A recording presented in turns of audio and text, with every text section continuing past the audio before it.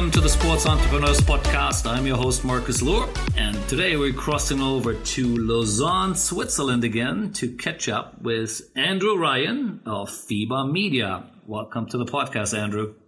Thanks a lot, Marcus. Great introduction. Really pleased to be joining you on the podcast today. Thanks for the invitation. Yeah, looking forward to spending a good hour here with you, going into your career and all the stops you had along the way. And of course, we're going to spend a good time on FIBA and especially your role there in the FIBA media side of it, which of course is a joint venture with Perform, or DAZN, Perform was what they used to be called. And of course, a company you used to work with for as well. So we're going to tap a bit into your background here as a lawyer and your career there. And then, of course, we'll touch on some of the stops before where you're now. That was Perform as well as the IOC. So it should be some interesting things to discuss. And, of course, you're from Australia. And so, Aussies are well known for being sports fans. So, and I'm assuming you were one as well. Why don't we go back a bit to those the times of how you got how sports affected you, and obviously then how you got into it, going through the early years there as in your legal career. Yeah, sure.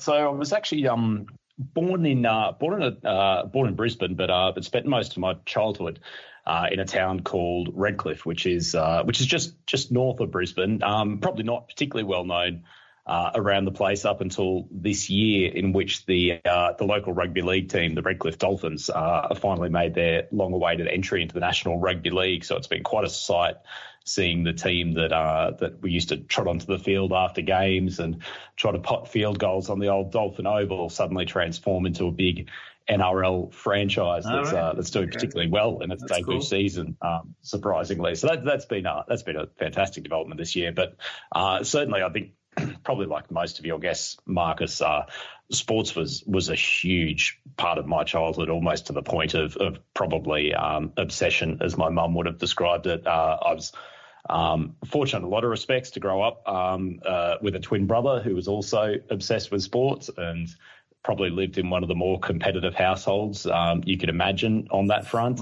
We were a single parent family for the most part, and probably growing up in economically challenging circumstances, sport was just something that you could occupy your time with without needing a great deal of expenditure. And so we'd be out in the front yard playing all manner of whether or not it was cricket or tennis or basketball or rugby league, essentially whatever took our fancy at the time. And it was a great time to grow up in Australia as a young person as well, certainly in terms of sport being something that was very easily accessible. It wasn't something that, as I said, you needed a huge amount of cash to get involved in. We always found a way to get involved in even sports like tennis and cricket, which when I moved to the UK, seen as very much, I guess, middle or upper class sports, but in Australia, very, very accessible games that are certainly at the time were played by the vast majority of kids. And I think that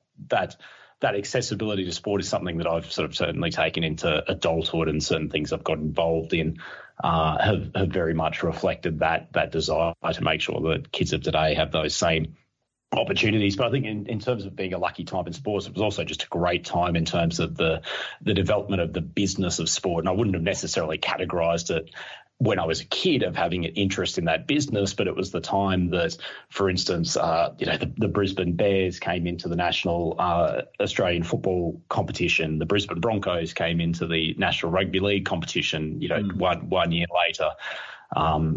Recently had the sad news of Tina Turner passing, but she was a massive part of probably one of the greatest sports ad campaigns at the time at the turn of the 90s. For the National Rugby League competition, and it felt like there was this big boom period in which there was so much possibility in that world of both domestic and international sport. And I think the Olympics, I guess, in 2000 in Sydney, right, which I'm sure had some impact on you as well. I was assuming seeing the Olympics on home turf.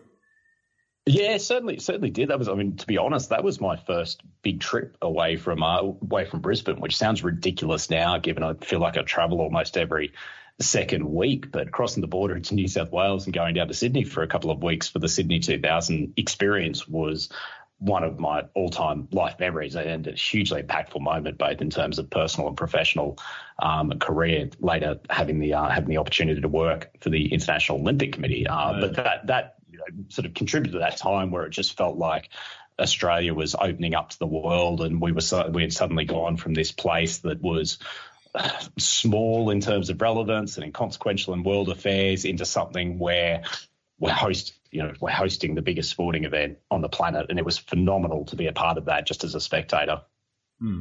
Yeah. Now, I think you graduated with a sort of degree in law and psychology here, I could see, and and I believe all your the early jobs or early part of your career was in the legal space. So let's maybe touch on that a little bit. What you were doing and any of those learnings you've taken into, of course, your roles you're doing now. Yeah, so it was. I probably never intended to be a lawyer, to be honest, Mark. So, I mean, I did the undergraduate law course, but also, as you mentioned, combined it with psychology. And I think my first goal was probably more to become a sports psychologist. I picked up an early copy of a book called Sports Mind, which was written by an Australian chap named Jeffrey Hodges that got me interested in that field. But ultimately, there was certainly some point at which I decided that a legal career was maybe a little bit more predictable, a little bit more opportunity creating, whether or not that was locally or ultimately overseas. And it felt like a sensible field to go into. And I was lucky enough when I was still in Brisbane to get recruited to the firm Mellison Stephen Jakes, who were one of the big national law firms at the time. Got to work across a variety of areas, ended up in the corporate department there, which was helpful, just being a set of transferable skills that allowed me to transition to London eventually, but got to work with a sensational group of people out there. Had a really, really great mentor in the form of a guy named John Humphrey, who was the deputy chair of the firm, and spent probably as much time with us going to the gym and lifting weights to teach life lessons out rather than necessarily doing direct work all the time. But it's certainly coming into that environment, particularly coming from a background which was not necessarily a traditional one for people to end up in law firms or to end up in law school. Certainly when I was at law school, it certainly felt like there weren't a huge amount of state school graduates who were taking up places at University of Queensland Law School. So I guess whether or not it was that or my legal career or even the sports career, sometimes I've almost always felt like I've come to things as a little bit of an outsider, or certainly not someone who's come to things with pre-existing connections that I can rely on. And right. Whether that is a good or a bad thing, certainly something which makes you very resourceful, makes you learn how to communicate effectively with people and get them on side. And I think that's something, whether or not through the legal career or otherwise, that I've just tried to carry on as much as possible as I've gone through the last 20 or so years. Yeah. So how did you then end up in the industry? Obviously, as you said, you sort of described a bit what you were doing there. You ended up also at a radio station in the UK as a head of legal, and then I think you did another degree, postgraduate courses here. So how did you land and perform? How did that's part of the journey here? A couple of segues. I guess I moved to London in 2006 and started work for an American corporate law firm there called O'Melveny. Once again, great time, great people. Ended up doing some quite sizable deals where I was based in New York for various periods of time, and which was a nice thing to tick off on the experience list. Sort of got to the point, actually, things were going very, very well there. And then the Lehman Brothers collapse happened. Right. And then basically by 2009, I was out of a job and managed to pick up one relatively quickly in a radio station called Absolute Radio, which had just rebranded from the old Virgin Radio and was on the precipice of trying to push into the streaming era of radio, and it was really expansive in digital. And it was probably, don't know if I'd describe it as the most fun 3 years of my career, but almost the most relaxed but slightly chaotic at the same time. We went through a period where we were sued by Absolute Vodka for trademark infringement and spent 18 months trying to deal with that, and eventually settling literally on the steps of a UK court before that matter was due to be held. Absolute Radio got into the sports commentary business, picking up Premier League commentary rights for the first time. Okay. Not long after I joined, so did that deal with the team there, and which was represented by David Cogan at the time for the Premier League. So that was sort of the little entry into sports. It's also probably the place where one of my most amusing memories from the sports world comes. Actually, the team at Absolute Radio had been invested in by the Times of India group. Okay. Who sort of largely left them to their own devices, but we had one chap in the office, Sharath Chandra, who was their representative, and like myself, a massive cricket fan. And I remember one day, probably about 8 a.m. in the morning, in 2011 during the ICC Cricket World Cup, I get a call from Sharath saying, "Can you be in the office for an hour, and do you mind doing a live link up to India about the Cricket World Cup?"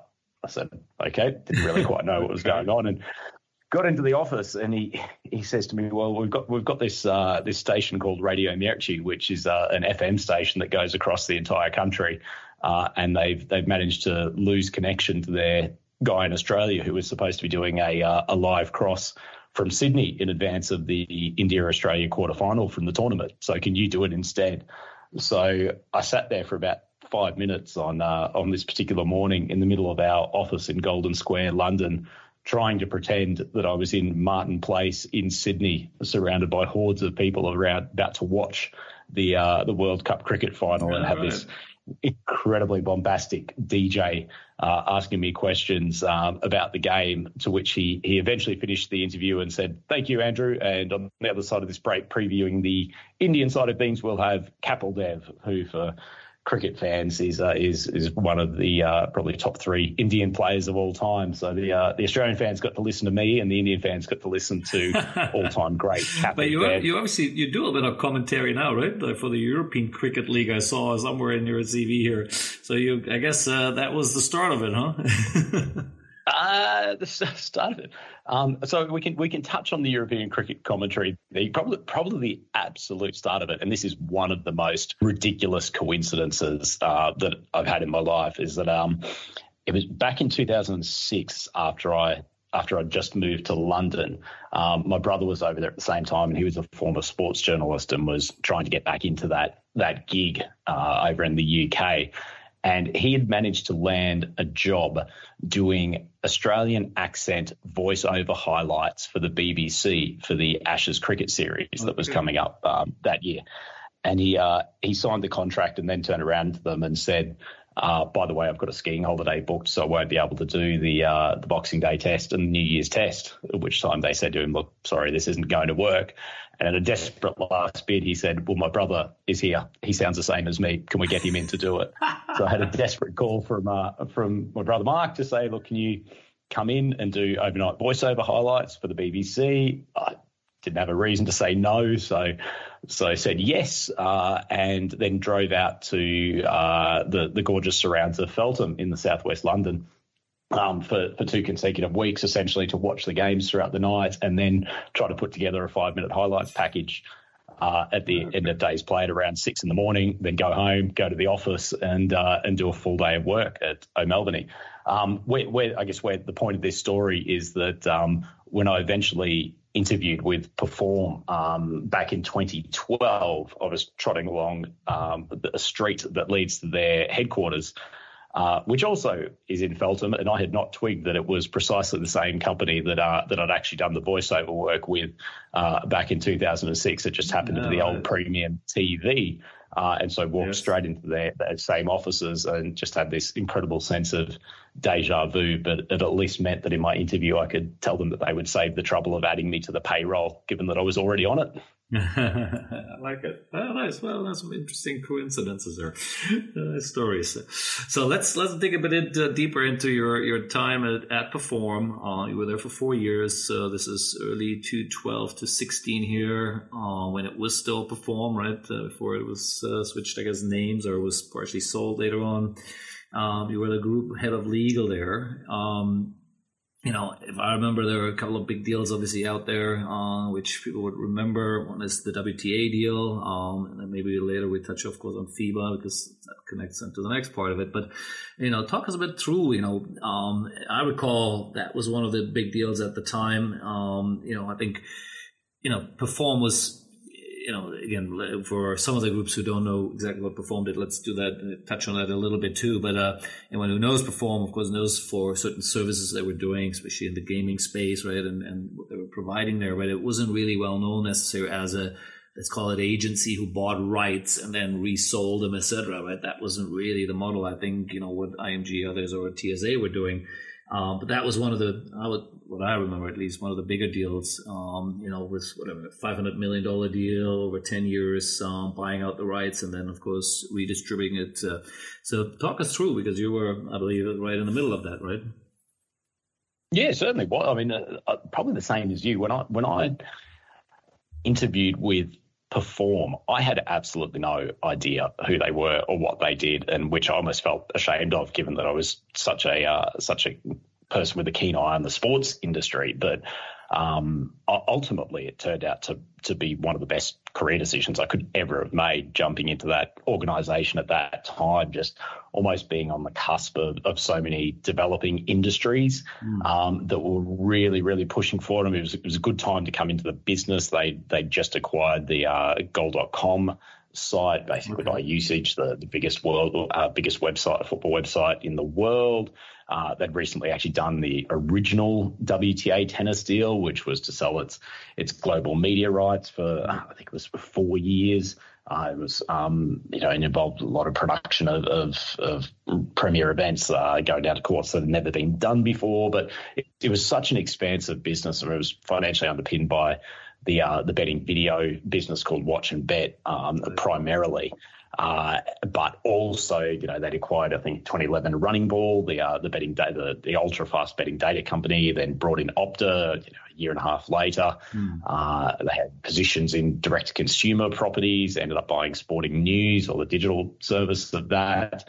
Went into the live streaming area with live sport. I know you've had guys, like John Gleeson and the like on the podcast before who have gone right into the background and the history, and they're probably much better equipped to tell it. But I guess the key thing for me was just being on the cutting edge of all of these new deals, whether it was licensing betting data and video, whether it was creating the conditions for exclusive data partnerships with the like of Football Data Co. and the NBA. And it was an extraordinary time to be involved in. A lot of the time you were just, as a lawyer, pulling together bespoke agreements in which you're not taking a guess, but you were essentially just starting things from scratch and just trying to use whatever background knowledge you had of the industry and typical contracting terms and the like to construct arrangements that would work and would allow us to move forward in the commercial arena and bring in revenue as quickly as possible. So it was an incredibly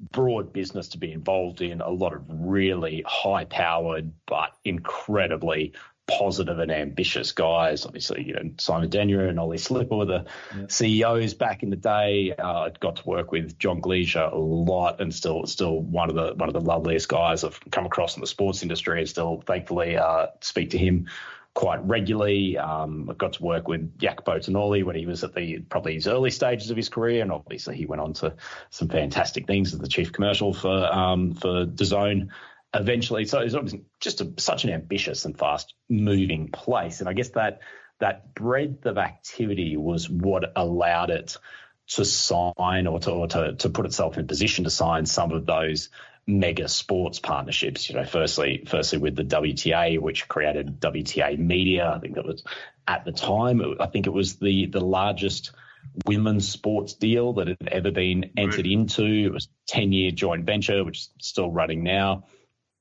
Just a ginormous, thought for women's tennis and for the Perform business at that time to make such an investment was a huge statement. And then sorry, just to jump in for a second. What I recall during those times, when you looked at what Perform was doing, is they basically had an edge over many others in terms of really the additional revenue streams out of the betting space, right? Where a traditional agency would just sell, on to other broadcasters and find the arbitrage in there in a sense. It always appeared Perform had some extra firepower because it was able to monetize it that way. You were inside and maybe you didn't look at it that way, but that's sort of, for others, like, I guess on the outside in, it always appeared that way. Is that true, or what was the model? I think undoubtedly true, and a lot of some of these deals were constructed not solely to get a hold of the betting rights, both video and data, but that was a huge part of the Perform at the time. I think it was like back before the delisting on the London Stock Exchange. It was turning over a couple of million of revenue per year. I think the last cycle of betting data and video rights that I did, I think that brought in almost 300 million over the space of 3 years. So you're talking pretty significant amounts, and that was such a strong and high margin business for Perform, and the ability to not only take the traditional media rights and do something useful with them, offer production services that's obviously helped expand the quantity of content available, but to be able to directly monetize that content through the betting market because of the fact that they owned these businesses like Watch and Bet and Running Ball that were so successful and had such strong position was huge. I got a question to that one. So what I again always recall is that Perform obviously had deals with 1,000 betting platforms all over the world, right? Providing content and, maybe in some cases setting up their streaming services and all God knows with all the other services which they provided. What was that where the money coming from, or was it actually some of their own services or own platforms in-house which were generating it? I think certainly what we called the content distribution business, which was the betting data and betting video, some sort of what we used to call media data, the old ePlayer service, which was media video distribution platform. That was where a very substantial proportion of Perform's revenue, and ultimately great contributor to its profit line too, because it was a relatively high margin operation. So absolutely yes, that was, I think it's fair to say, that was what drove the growth of Perform. I think it's also fair to say that the fact that it had established a track record in so many other areas, whether it was the services business in terms of running websites for whether it was football clubs or different international federations, or running OTT services for some of those same clients, right. that gave them a grounding and a reputation both to establish relationships with a lot of key rights holders, but also demonstrate that they were very trusted partners. And I think one thing that I always took away, particularly from Simon, from working with him quite a deal, was that view that you really only have a limited number of top-tier rights holders in the world, and ultimately you have to always be very, very fair-minded and very, very cognizant of that fact. And ultimately, there's a number of people willing to provide them services, but there are only so many rights holders in the world, and so you have to take a very, very sensitive viewpoint when it comes to interactions with them. Yep. Don't burn your bridges. That's probably what, in short, what you're saying here. I would agree with that. Now let's move along a bit here. In terms of, again, as you said, Perform was just probably, I'm sure, an incredible learning ground. Just because the company was doing so many different things. At the end of the day, it was then, I think it was sort of at the end of your part with them where they were starting to look at the DAZN business, right? The setting up the streaming platform, which of course is now back to where you are now. It says you're a joint partner there. And I was always a bit surprised that they ended up selling Perform part off because of, the profitability of it. And you would think you want to keep that, but, maybe there were other reasons to it. But, maybe just touch a little bit on DAZN, because it helps us obviously later when we come back to the FIBA part here, what you were seeing already at the time.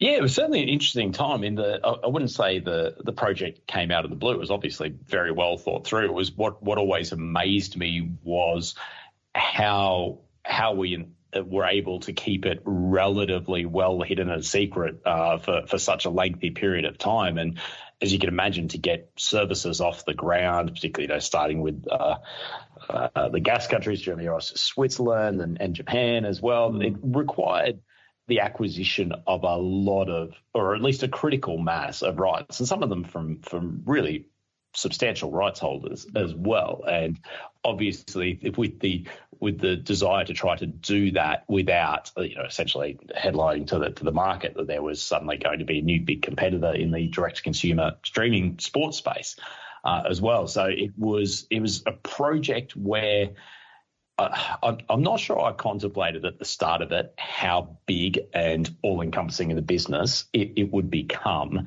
It was certainly from our commercial legal team, it was something that we were trying to manage at the same time as manage what was a growing, expanding, very, very complex business with, as I said, interests across a lot of different verticals, but also operating in territories ultimately all across the world, and some easier to deal with than others. But the realization soon came that some of those things that you'd made had quick decisions on around the structuring of companies for tax efficiency, or where to put rights within the corporate structure, or arrangements around trademarking names and name selection. All that stuff was suddenly leading to something that was going to be quite a big bang for the industry. And obviously it had a pretty dedicated team working on it, particularly for the last 12 months before launch. But it was probably, I don't regret leaving Perform at the time I did, which was probably about 2 weeks, I think, before the German service launched. Right. But I also would have liked to be around for the first couple of years of the DAZN jumbo jet taking off, because I think it would have been quite an incredible thing to be a part of, and really to experience both the highs and the lows of what it's like to launch a direct consumer proposition of that size. Well, when you moved, you obviously moved to an interesting place, and you landed at the IOC here. Was it headhunted, or how did that sort of opportunity came about? I hate to use the headhunted term, because you sound like such an arrogant human being for some reason. But ultimately, I was contacted by a recruiter, and I think it's fair to say when I first saw the job description, it wasn't something that really interested me. I looked because of the fact that it was the International Olympic Committee, and then thought, look, this is just not for me. And I think particularly because I was at that time in which I was really looking to transition out of being a lawyer. A lot of the later work that I'd done in Perform, whether it was helping the guys put together the FIBA media partnership in the first place, or some of the initial advisory work on DAZN and the like, was sort of really stepping more into a commercial advisor, a manager position, rather than necessarily pure legal work. And that was more business development, is it? Would you call it? Or business development is probably a bit of a stretch, but business strategy and really pushing, or at least helping make commercial decisions rather than just purely legal ones. Okay. And it was great that I had the opportunity to do that with some excellent people around me. And so that was looking to move into. So it was actually, that was probably the biggest call with taking the role at the IOC, that it was a legal and business affairs one. But I also looked and thought this might be my only opportunity to go and work within the organisation that is obviously the home of the Olympic Games, and that was a property that, going back to our earlier conversation about being part of Sydney 2000. Getting to see Vancouver 2010, London 2012, all these things where all of those moments were such a big part of my life, and I really wanted to experience that from the inside. I'd probably also gotten to the point where I'd been in London for 10 years, and the concept of having a lifestyle change and just moving somewhere, different language, different environment and the like, was probably an upside see to the it as appeal. well. Sure. Switzerland and living in Lake Geneva is certainly not the worst place to spend your time. So let's talk about it then. Let's have a little deep dive into the world of IOC. There, you were there in almost 3.5 years. So obviously there's a couple of events around your time. I'm not sure you already had a chance to go to Rio. I think you just sort of joined slightly before that, I guess. But you had Pyeongchang, of course, 2018. You were there, and many people will remember that the challenges, of course, that event also had. And again, you were obviously an interesting part of the organization there. So tell us a bit about it, what you were actually doing, and maybe some of the things you were involved in. You're right, Marcus, in terms of timing, that I think I turned up probably about a week and a half before the Rio Olympics started in 2016. So unfortunately, I didn't get to go on site there, but did get to see firsthand some of the less than happy campers who get left behind when an Olympic Games is taking place, that are stuck back in the office in Lausanne. So it was an intriguing environment to see firsthand. But those things where ultimately during an Olympic Games, particularly when you're not on the ground there, you're just taking and dealing with problems for the team that are out there at the games as much as possible. But it was certainly a bit of a baptism of fire, just having to get your head around a lot of detail, a lot of ways of doing things for anyone who's been involved at a commercial level with the Olympic Games, the sponsorship arrangements and the permissions that broadcasters and commercial partners have are quite unique to the Olympics. So it's not necessarily the easiest place where you can just transition your knowledge from other roles into there. But ultimately it was great fun, and you always think that it's an incredible thing to be a part of. I guess probably that period went for obviously the couple of weeks, and then it was sort of full steam ahead after that, and probably on two fronts. Ultimately, we were pressing ahead with a lot of media rights, either renewals or new tender processes, but also post Rio, or certainly at the end of the Rio Olympics, was the launch of the Olympic Channel, which was the big new content strategy from the IOC that was very much housed around direct consumer proposition, very much big investment in original content, and I guess coming back to that sort of whether you call it a bit of an awkward need that it's not just the IOC has it, there's a lot of sports rights holders that have it of almost trying to be relevant 24/7, 365, and that's a challenge. Whether you're the NBA, the NFL, or the Premier League, let alone an event that takes place twice in a 4-year span for 17 days at a time. So it was that work with the Olympic Channel was probably partially what attracted me to it in the first place, because I thought I could leverage some of the experience that came from Perform. But it was also just a very, very interesting process to see from an internal politics perspective, from seeing people who were very used to doing something in a standard way and in a way that had always worked for the IOC, suddenly being confronted with having to deal with essentially customers or users that you couldn't necessarily control or predict their behavior. And it was certainly a period in which I think I went there expecting that I was going to learn a lot and learn from a lot of people. I think after a while I got there and thought, actually, I can probably use the knowledge that I've got to push things forward here a little bit. And the advantage of coming from somewhere like Perform is that you're really on, as I've said before, on the cusp of new things that were happening. I'd seen what it looked like for virtually every major rights holder, of what rights get carved out, how they tried to start to build up their own OTT propositions, how they were building and experimenting with different types of product structures to entice as many people to connect with them as possible. And so it was a great opportunity to now I remember that whole Olympic Channel discussion at that time as well. Now, I have to admit, if I would now try to recollect where is it, I'm not even sure. So maybe enlighten me. What of it is there? What or where is it now? Is it still called Olympic Channel? Did it sort of the idea actually came to fruition, or did COVID kill it, or what happened? Yeah, good question, Bucks. And I guess I can give a slightly outsider's view of that. So it still does exist in terms of if you go to Olympics.com.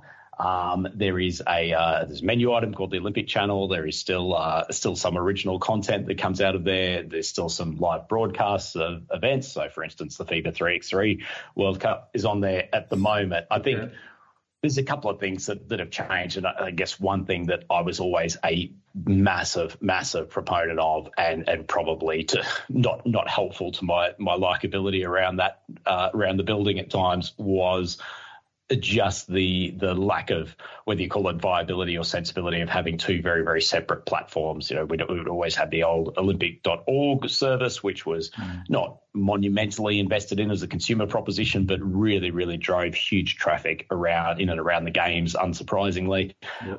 And then the Olympic Channel existed as a completely separate service. So I think people came to realise ultimately that the world of digital products provides infinite possibilities, which is both its upside and its downside. Ultimately, trying to drive people to your own OTT service, particularly without having exclusive content or your own top tier content for the most part, is a really, really difficult thing to do. And I think there are a few of us who really focused on pushing the message of there is an opportunity here, both on a content and a commercial visibility front, but doing it in a coordinated fashion, and particularly with a focus on a singular hub or a singular product, was really the way forward. And not just for the Olympic Channel, but also trying to bring in the different OCOG services as well. I think another point that a few of us tried to frequently make was the IOC had a tendency to structure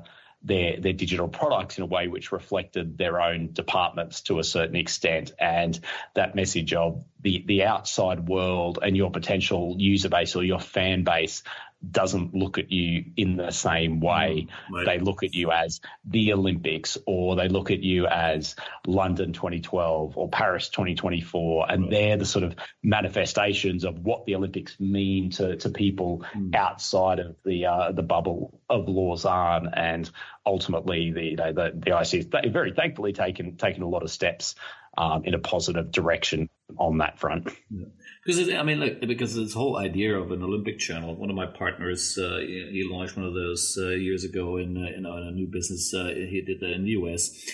Yesterday, literally, we were on a call with a group in the US, which again, launching something along a similar line. So the idea of aggregating a whole bunch of sports, which on it by themselves as a standalone are hard to monetize, right? If you are certain Olympic sports, we all know have limited revenue opportunities completely on their own.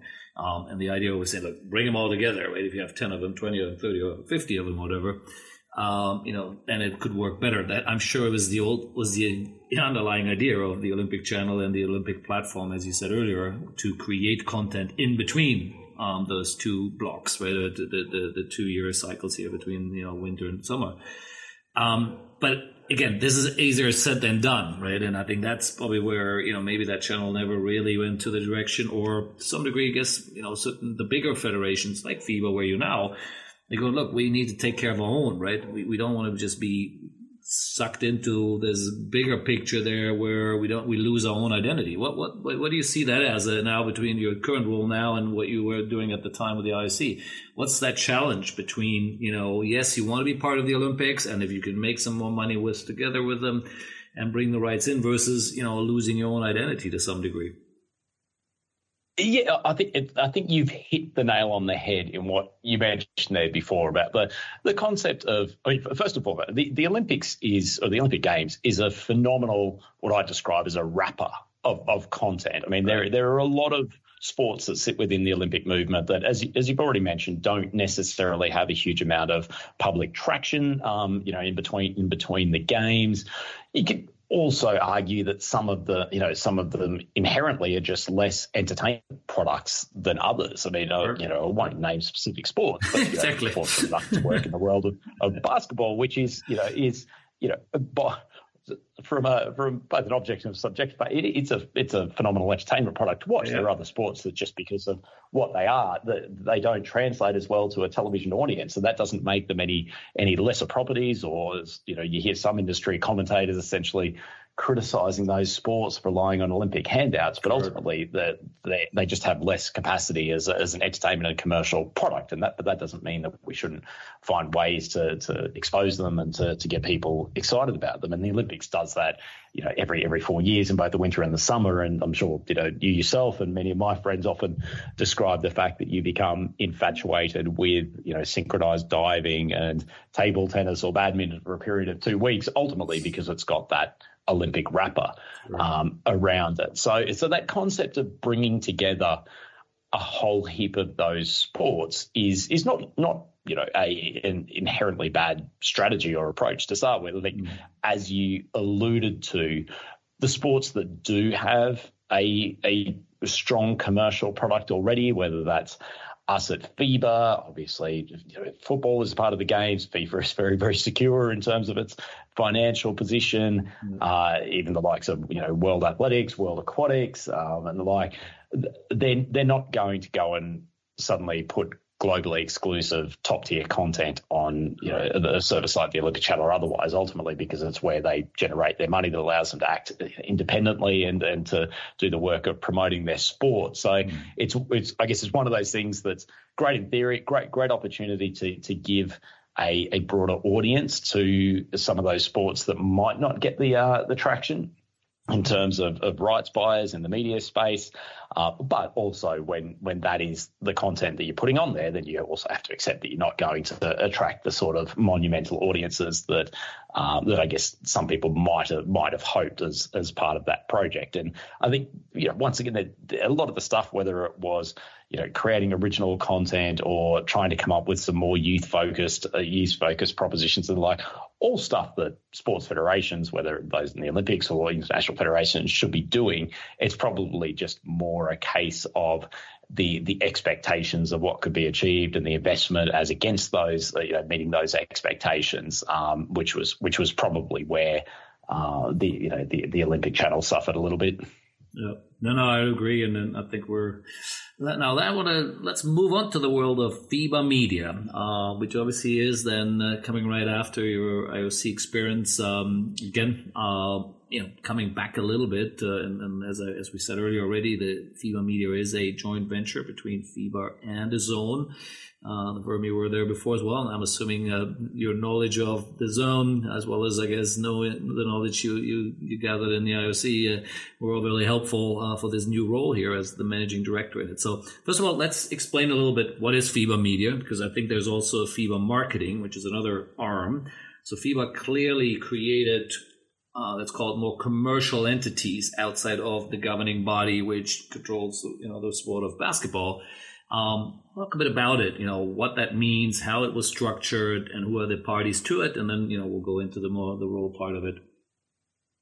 Sure. So I guess probably the first point to mention is that all of this commercial activity happened in line with what was a fairly big revolution in FIBA's international events. So they set up a proper qualifiers structure on the men's side, first and foremost, for both the World Cup and the various continental championships. So FIBA is a little bit different to, for instance, FIFA in the respect that it holds the commercial rights to all of the different continental events across those four main continental bodies, and so it gives it quite a substantial amount of content to play with.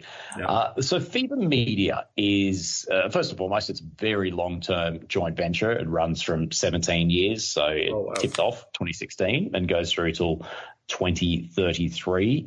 So we're currently in the second commercial cycle of 4 years for that, and it encompasses, I guess, all of the all of the commercialization and operation of basically broadcast production, obviously commercial sales for both your traditional media rights and the monetization of all the different forms of betting content, whether video or data, management of the OTT service, and some certain things that we've also expanded into sort of since the beginning of the venture. So we set up, it was pre my time, although we've sort of maneuvered it since then, of a digital marketing department that we can certainly touch on later, that sort of directly tries to push both FIBA content and broadcasters themselves to market our events in a more proactive way than might otherwise be the case.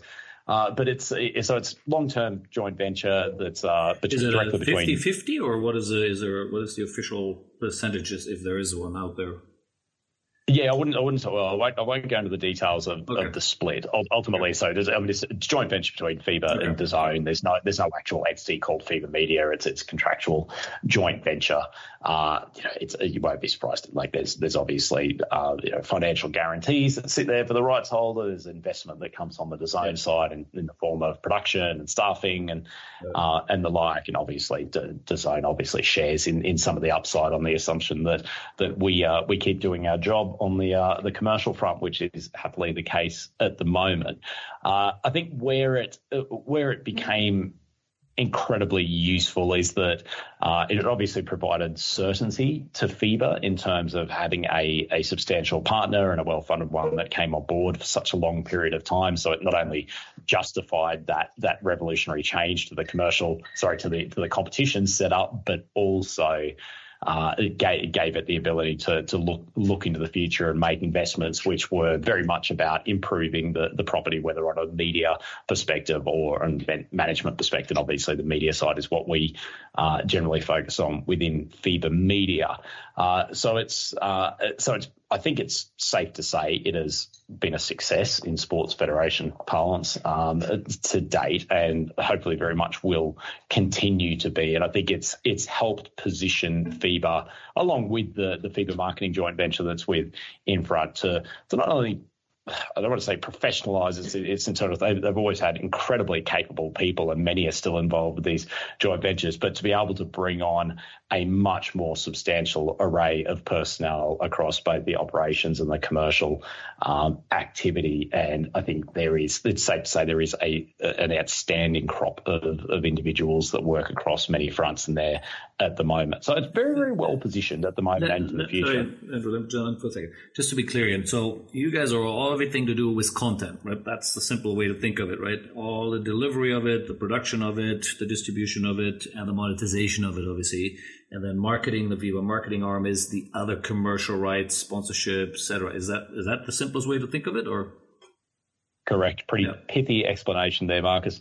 No, cool. No. Sometimes it's just, it's always easier to define it in that sort of sense, because again, that's quite unique too, right? I don't know that many other federations which have that clear sort of demarcation. Even they might have a different sales team for this and that, of course, but that you have two clearly defined partnerships, one with Infront and the other one here with the Zone, I think it's quite unique. And that's why I wanted to make sure people get it right, that how FIBA has structured that. And I think it's great. It's, hopefully, obviously, it's working on several levels. You already touched on it that, FIBA did a whole bunch of other things. It actually used to be called FIBA World Championship. That's literally where partially my career started, funny enough. This was right after I did finish the World Cup in 1994. I went to the World Championship. It was in Toronto, or I think it was Canada now. I'm not sure. It was just in Toronto, the games. And then I landed here in Asia, in Hong Kong, and I ran the commercial side of the ABC, which now it's called FIBA Asia now.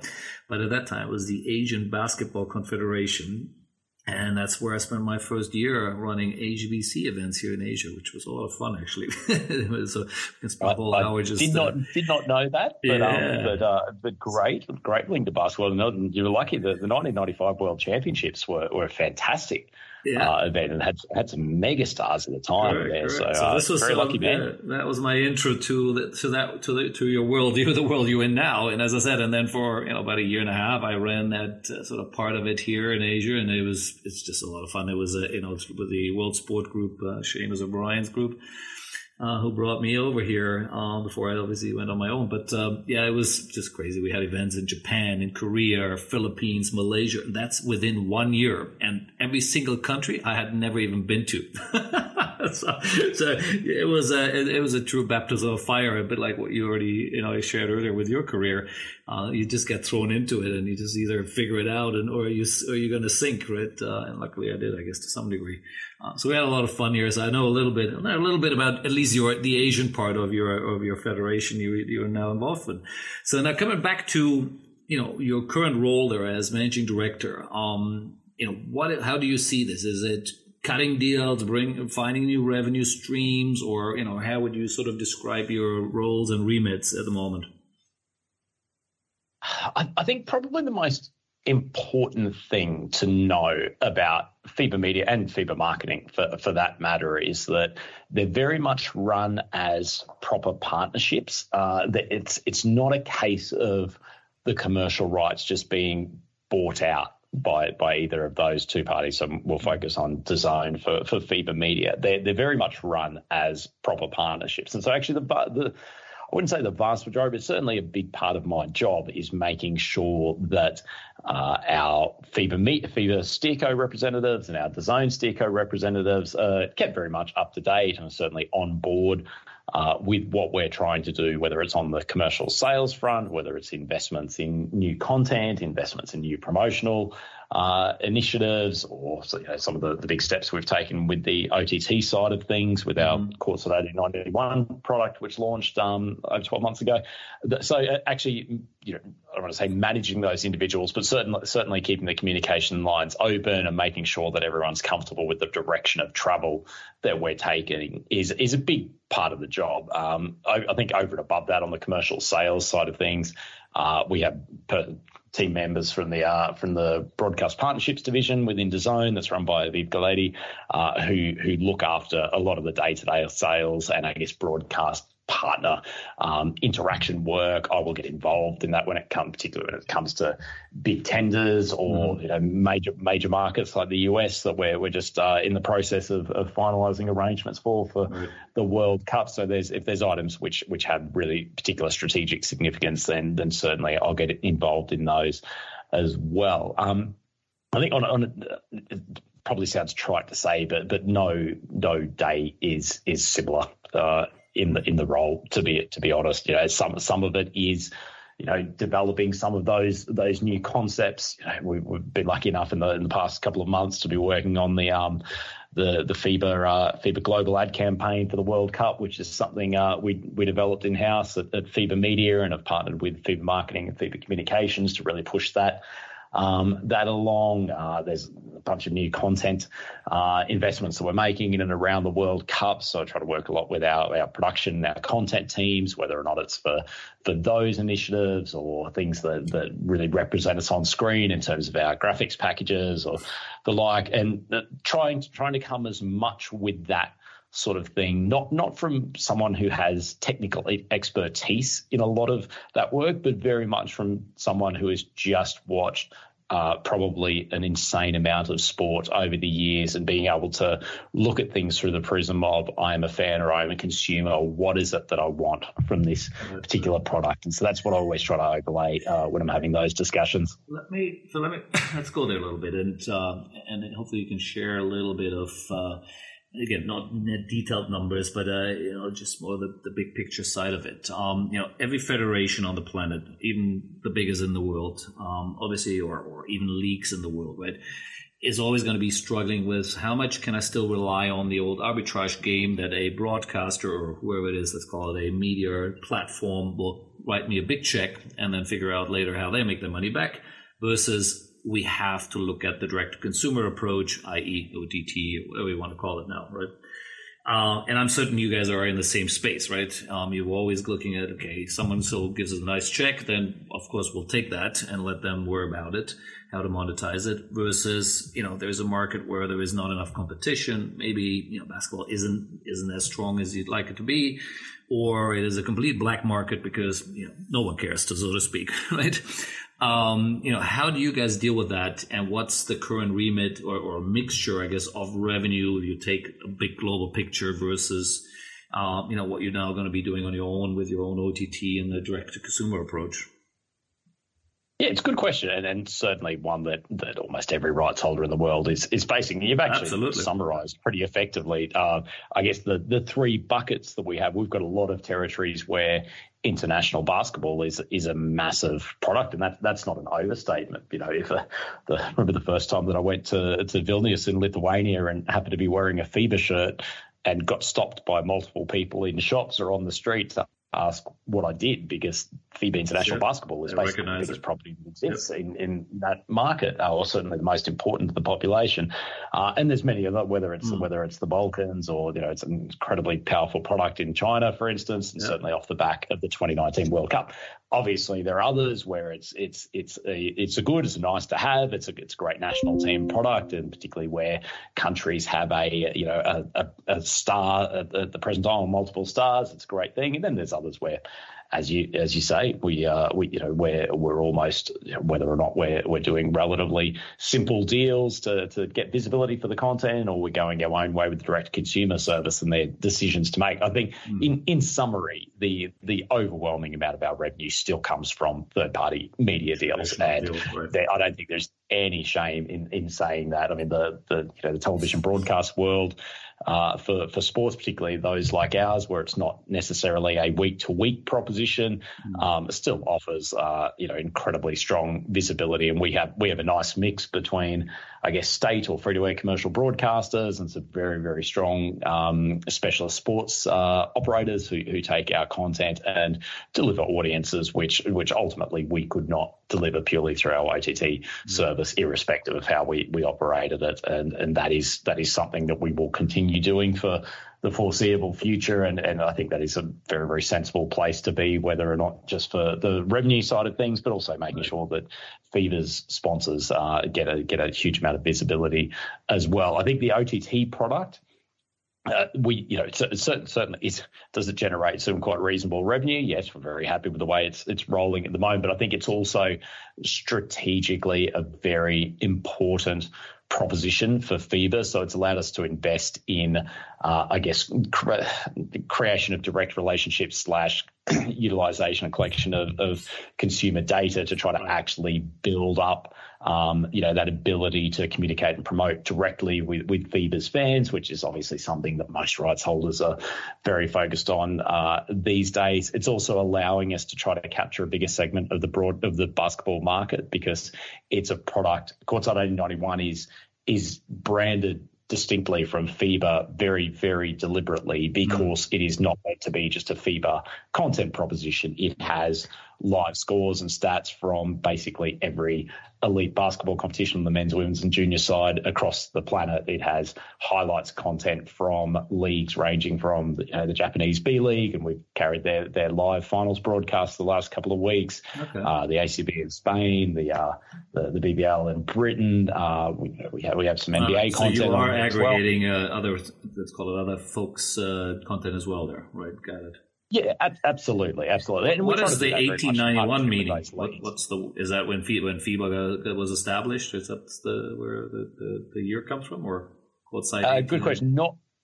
Not quite when FIBA was established. It was when James Naismith first launched a ball in a peach basket to create the. Okay, got it. Yeah. So I guess we spent a lot of time on the brand development back in the day, but ultimately it gave us. We had the word courtside, which we thought was a great immediate allusion to basketball, but also a term that rolls off the tongue pretty nicely. And 1891 gave us a really, really unique designation that helps with a lot of things, both in terms of recognizability and search engine optimization and the like. So so we're very happy with 1891.basketball. That's the actual website address, is it correct? Correct. So people want to go check that out. Interesting. So and again, I think sort of a little bit to the conversation we had earlier on the IOC of always aggregating things. Of course, now that's exactly what you guys are doing, and you just described it, that you do have other basketballs. So it's not just FIBA as itself and the events you guys are running, but you're bringing in some of your federations and other stakeholders, I guess. So that's interesting.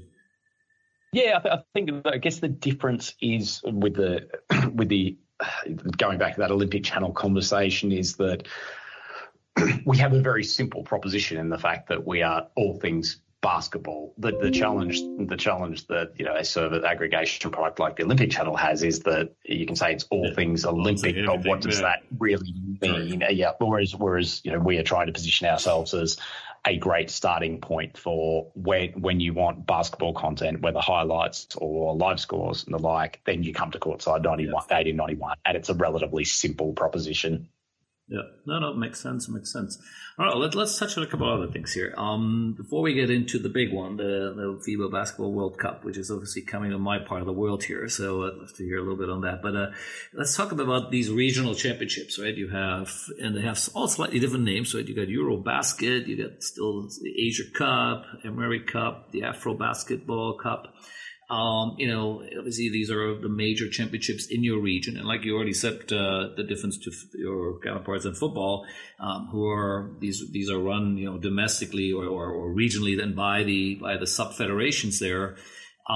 In this case, you guys own it, right? Or FIBA owns it, or controls them and runs them. And I remember that changed years ago. God knows it's probably been at least 10 years, if not more. But I think back when that sort of started, when it was rebranded as I said, FIBA Asia, etc.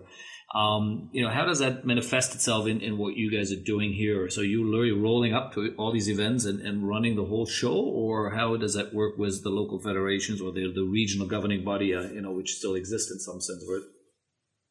I guess from our position, it's probably a little bit simpler. I guess it's our interactions with the local organising committees are very much on the operational side for the most part, ensuring that we've got appropriate camera positions, ensuring that we have access to the venue with enough time. Where I guess the matters come in a little bit more tricky is just around, obviously, most of the organising committees are very, very keen to have as much visibility of their event as possible, both prior to and during the event. So that sometimes melding in a difficult way with us having pre-sold rights for the next 4 years, for instance.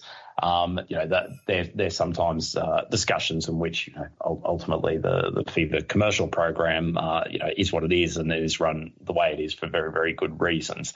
But we obviously always try to work with those organising committees to whether or not collaborate with our broadcast partners or see what we can do to try to push the events as much as possible. So as much as it's probably more on the operational level that obviously the regional officers get far more involved in those than of course the global events, which are genuinely run out of FIBA headquarters. There's also an organising committee that exists for each of these events on a local basis. Obviously for something like the FIBA World Cup, being held over in Indonesia, Japan, and primarily also in the Philippines, that there's a massive organising committees and a lot of people devoted to this. For something that is one of the continental events, that there's a smaller resource set that's attributed to it. But they are big events in their own right. I mean, in particular, the men's Eurobasket is a huge event in European basketball, and we just came off the back of it last year with the finals being held in Berlin, and some of the countries were registering absurd audience figures of 50% of the television, 60% of the available television audience of particular nights in places like Serbia, Slovenia, Greece, Lithuania, and the like. So it is a big event. Obviously, where Eurobasket has an advantage in Europe over the World Cup, and particularly given the World Cups had consecutive Asia events, is just that time zone of we can get events into the prime time broadcasts of each of those major basketball countries.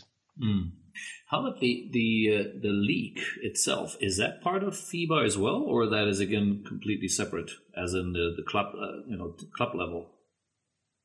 Yeah, different in every country, but most of the major domestic leagues operate sort of independently of the national federation, but often under the auspices or the sanction of that national federation as well. So they're not necessarily national federation. So everything you're doing is always focused on the national team, right? There's no club competition, or is there some club basketball within the FIBA remit as well still? So certainly, so FIBA runs a variety, or whether or not itself through its regional offices, a variety of club competitions like the Basketball Champions League Americas, and a few others, or a number of others actually, that fall under the club banner. That's not something that we look after at FIBA Media. We were involved in helping to set up the Basketball Champions League back in the day, but that hasn't been the case for a few years now. But obviously we try to collaborate, whether in terms of working with similar partners or on production standards and the like, with some of those competitions. Right. Yeah, makes sense.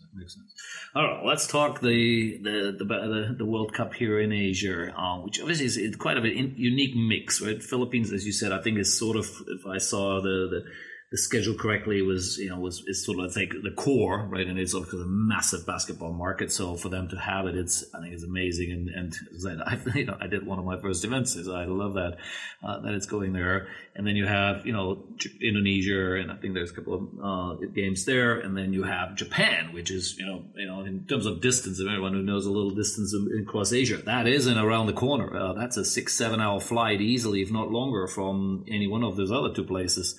How did that come about? I get the Philippines-Indonesia mix. How did Japan end up in that mix there? Do you know a bit about that? So to be honest, it was sort of before my time that I guess that that was all concocted. I think it's interesting. The FIBA in a way is very well set up to handle these multiple hosts in some distance. So, for instance, Eurobasket for quite a few editions has been held, the men's Eurobasket I'm talking about, has been held across 4 group stage hosts, then coming together for a final. And the distances between those can be quite substantial. We had Georgia, Tbilisi hosting a group last year, and also Prague in the Czech Republic. So we're quite used to operating across multiple organising committees and also some pretty significant distances as well. I think it was a great opportunity to, first and foremost, to take the World Cup to the Philippines, which is, as you alluded to, is just such a fanatical basketball nation. I had the good fortune to be out in Manila for our World Cup draw around a month ago, and it's so heartening to see kids walking around the streets in basketball singlets or jerseys rather than football jerseys, and that's something you don't necessarily see in all countries around the world. It's just, first and foremost, that is their major sport, and they've actually got a great heritage in it. It's a religion there, like cricket is in India or football is in many other countries. Absolutely. Yep, absolutely. I mean, we only had to see the sort of almost fanatical obsession with the guys like Dirk Nowitzki, the all-time German great and former Dallas Mavericks NBA championship winner. Wherever we took him, there were hordes of people just looking to just get a quick glimpse of him.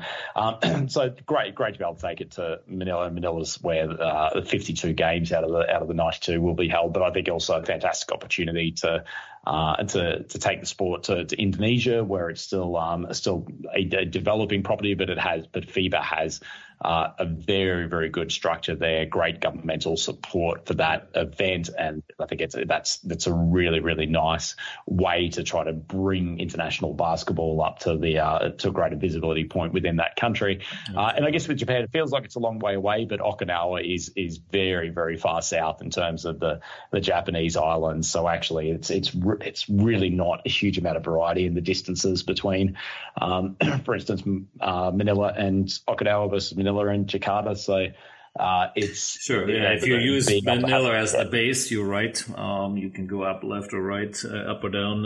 It's probably similar from Indonesia to Okinawa is a bit of a trip, but if you see Manila or the Philippines as your hub there, then you're right. It kind of is equal terms. So now that's that's interesting. I mean, like I said, it's sort of interesting how they all got together. I know a bit about the Indonesian part. Eric Thohir is a good friend. He's obviously involved and. At one time, he owned a stake in an NBA team. Of course, people know him as the previous owner of Inter Milan, and he's a very senior minister there in the government and heavily involved in sports. I know he's been involved there and some of his team members there. So I have no doubt. I'm looking forward to hopefully dropping by and having a look too and seeing the action there. The qualifying is still going on, or is it all everyone is done and all the teams are confirmed who are coming? No, all 32 teams confirmed. We went through the last round of World Cup qualifiers earlier this year. So that's right. they're all already draw taking place. So we know what our schedule looks like. So it's genuinely fair from a work perspective, but also from a basketball fan perspective. I'm so excited about that tournament starting. Yeah, no, absolutely. I mean, is it any? So let's talk a little bit about maybe technology, since you were in the media part of it. Is there anything new, different, something you guys are from a production point of view, or something are you taking some games into the metaverse, or is there anything creative you guys are doing there? Not quite at the metaverse yet. Although amusingly, I remember a couple of years ago when during the COVID period, we were working out where to try to do one of our World Cup qualifiers draw, actually, and I made the rather offhand remark of we should host it in Fortnite. We've got a few quizzical looks from people that it's almost amuses me that wouldn't seem like such an outlandish suggestion today. I think a couple of things tonight. I think when we make investments, a lot of it is around the just producing to the highest standard possible. And so we've got a range of cameras, both some we've trialed in the past and some which are new. There's a new C360 camera which we'll have built into the backboard structure support, which is an incredible piece of kit that allows us to essentially focus in on certain parts of what is an expansive view of the court from that perspective, and essentially rewind, fast forward to isolate particular players or particular moments that we're trying to focus on. It's a great bit of kit. We'll have our sort of typical spider cam operating. We have a rail cam, which has become very much a FIBA signature camera and was one which was first used for basketball by FIBA, and really brings to life, I guess, the enormity and athleticism of the human beings that are on the court, because it sort of sits, probably 3/4 of a meter off the surface, and it really brings some stunning images. We're also investing in what we're delivering is called a super feed, so actually trying to get a lot more behind the scenes content. So almost probably looking a little bit more like a typical NBA broadcast of getting to see the team arrivals on buses, going to the dressing rooms, pre-game, to sort of really make the fans feel like they are sitting there both in the arena, but also getting the best view from behind the scenes as well. So most of those investments are really around that. We're looking at doing there's probably 3 or 4 statistical presentations which we've developed in-house and which are completely new and unique for the sport of basketball. And we went through a process probably around 18 to 24 months ago to do a big sweep of what we saw were other top-tier sports and just think of what we could learn in terms of how to present data sets in a really interesting way, and particularly keeping in mind that we've got to deliver a world feed, so we've got to do it in a very, very visual and simple way. But I think there's 3 or 4 of those which will be unleashed during the World Cup, which are completely new for basketball, and I think will hopefully enable us to tell a great story of each game. Yeah, no, cool. Well, I'm looking forward to that. Now, you mentioned NBA there just now, and then it's just, when we talk on basketball in the world, of course, the NBA is still the big one, the big league out there, and with the biggest players in the world playing, and and FIBA and NBA, I think, always had whatever you want to call it, an interesting relationship there, right, over the years, and I'm sure it has changed over the decades. And now a lot of times you do obviously see all the big names playing, both from an American point of view, with bringing in their top players, as well as, of course, now the NBA has the best players from around the world coming there, and therefore their names are big, and but they're playing maybe in Greece or in other countries, Germany, etc., Spain. How do you guys work with them? And also, particularly maybe for this upcoming World Cup, what's your expectation there? You have all the stars, the NBA stars there, or what is it? What Probably a couple of different elements to that question. I think the simple answer is actually FIBA and the NBA have a great relationship and quite a mutually beneficial one. We have Mark Tatum, Deputy Commissioner, who sits on the executive board for FIBA. It's very much set up to try to complement what each other is doing. I mean, the NBA is a massive presence, not just in the world of basketball, but obviously the world of sport more generally, and then take up a lot of the basketball interest, for the period their season's running and sometimes thereafter. But from a long line of people in the NBA, and obviously going back to the David Stern era, and certainly been continued with Adam Silver, they recognise not only the importance of international basketball, but also international basketball being something that can really be a bit of a battering ram to develop new sets of fans in territories who may not have another reason to tune into NBA games. So, I mean, international basketball has been a massive part of broadening the appeal of basketball as a sport.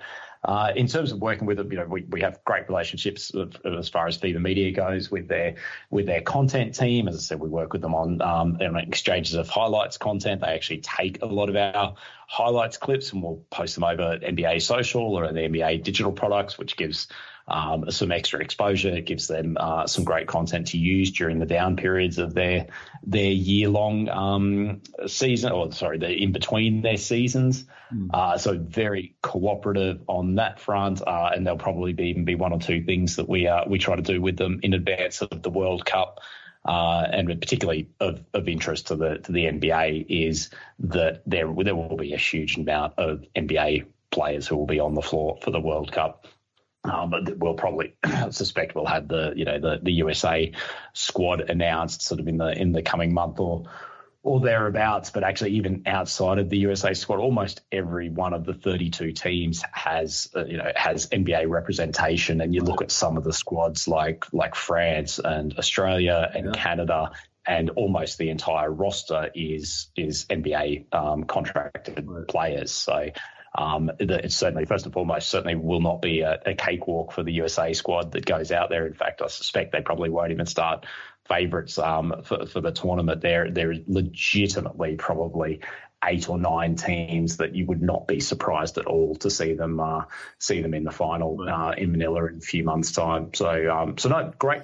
No, I agree, and I think that's the. Also, sorry, go ahead. No, I was just going to say, a lot of people. In fact, previous podcasts people have asked me whether actually having the NBA makes it incredibly difficult for FIBA. I try to look at it the other way.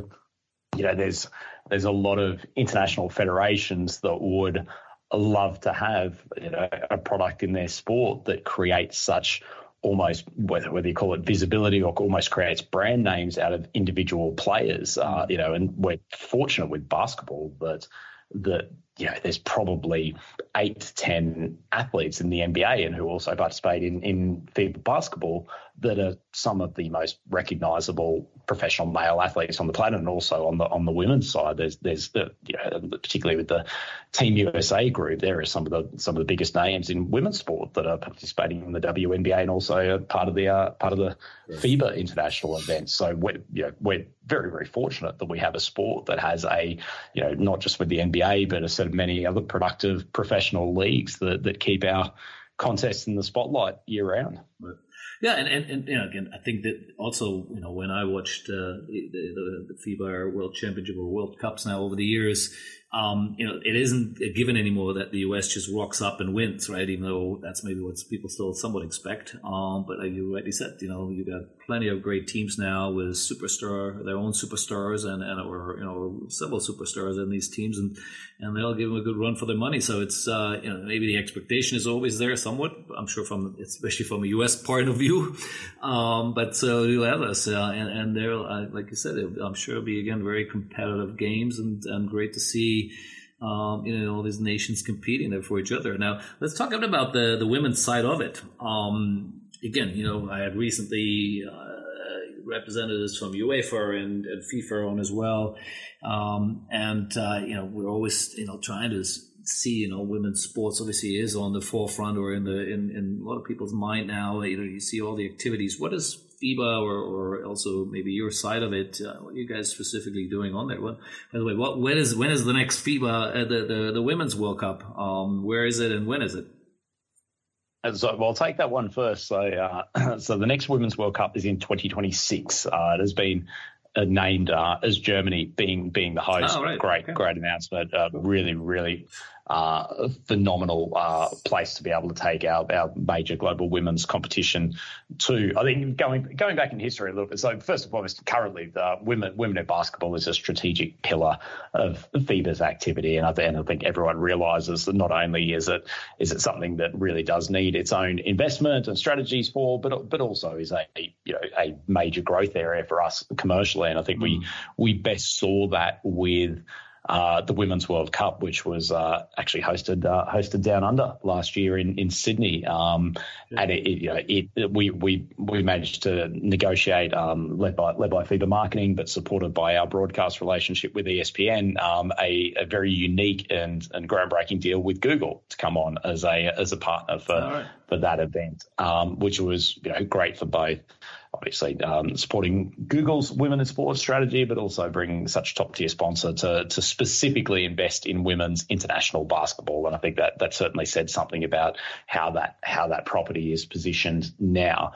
It's an interesting one, women's basketball, because as much as it feels like everyone's only woken up to women's football, for instance, in the last couple of years, women's basketball has been played at a very good level for many, many years. I mean, the WNBA, I think, has been around for something like 25 years. I remember back in 1993, Australia hosted the Women's World Championship, and most of the games were broadcast live into Australian households, and it was a phenomenal sports event to watch. So women's basketball's been a fantastic property to watch for a number of years. I think we've probably, I don't want to say fallen into the trap, but certainly the position now where everything has been packaged together, and in a lot of territories, there is probably the easy option of leveraging the men's content, both to try to increase the value of the package, but also to ensure broadcast exposure for our women's events on a wide basis. I think probably a little bit like our friends at FIFA and UEFA, there's questions, that are live discussions internally of how do we do the best thing by these women's competitions, on a regional basis and a global level, to push them forward in terms of sponsorship, commercial value, in terms of getting the best exposure possible. And it's interesting to hear a lot of the discussions around this now, and I'll probably hear this more about football just because of the some of the stuff around the Women's World Cup, which is taking place in Australia and New Zealand later this year. The sellers of those rights having to make decisions about visibility versus commercial value, and a lot of the times there is a trade-off. Often there is a trade-off there, and those decisions will have to continue to be made. Is it the best thing to just absolutely focus on broad reach and visibility to try to continue to grow the fan base for that game, or is something where actually the bringing in substantial cash amounts is actually a better marker of the progress? And they're tough discussions to have, but interesting discussions to have. But ultimately, it's extraordinary in the world of sport that for an industry that is continually yearning to try to bring on new fans, new customers, to try to seek new revenue opportunities, that you've got 50% of the population that for a large period hasn't necessarily been thought of the same way or treated to the same level as you have the men's properties. But I think we're all very, very pleased that that tide seems to be turning and turning relatively quickly now. Absolutely. Yeah, exactly. That's sort of, I'm always trying to make sure that we highlight that part, because it's so easy to just talk about always the men's this, the men's that, because there are in many sports still, of course, the sort of the larger property. But and actually, Marcus, probably something other to mention. And I guess we've tried to also recognise that it's not just about the on-court competition on the women's side, but we've launched a couple of initiatives around particularly search for new female commentary talent with FIBA, which resulted in actually one young lady from Australia got the opportunity to commentate with our team down in Sydney for the World Cup last year.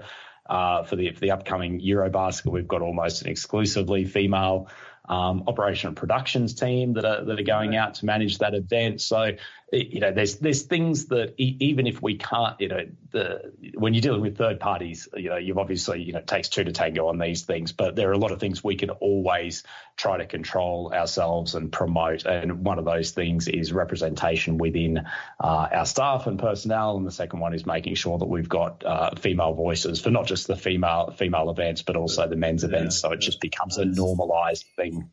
Yeah.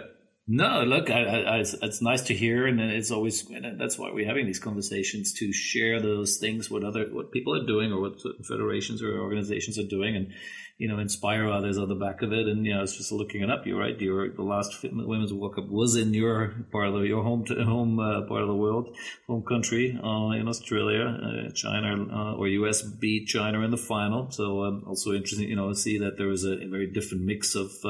The Americans were up there, but China obviously getting to the final. I think they beat Australia in the semi. So it's good to see different mix, different countries getting involved, and on the back of it, it will keep growing the game, of course. So China's another market we all know basketball is huge in a general sense already, and a very important part of the world, of course. So.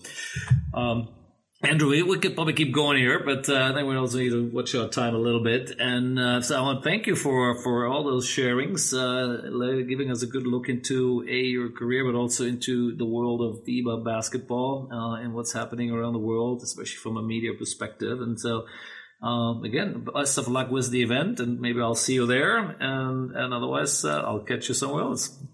Talk to you soon. Thanks a lot for the chat, Marcus. Really enjoyed it, and we'd absolutely love to get to show you the FIBA World Cup firsthand at any of the three venues. Yeah, I'd love to. We'll work that out after the call. So thank you for your time, and we'll talk soon.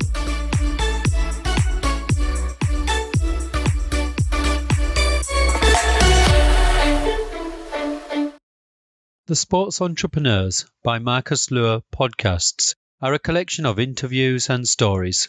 All content in this podcast is the copyright of Marcus Luer.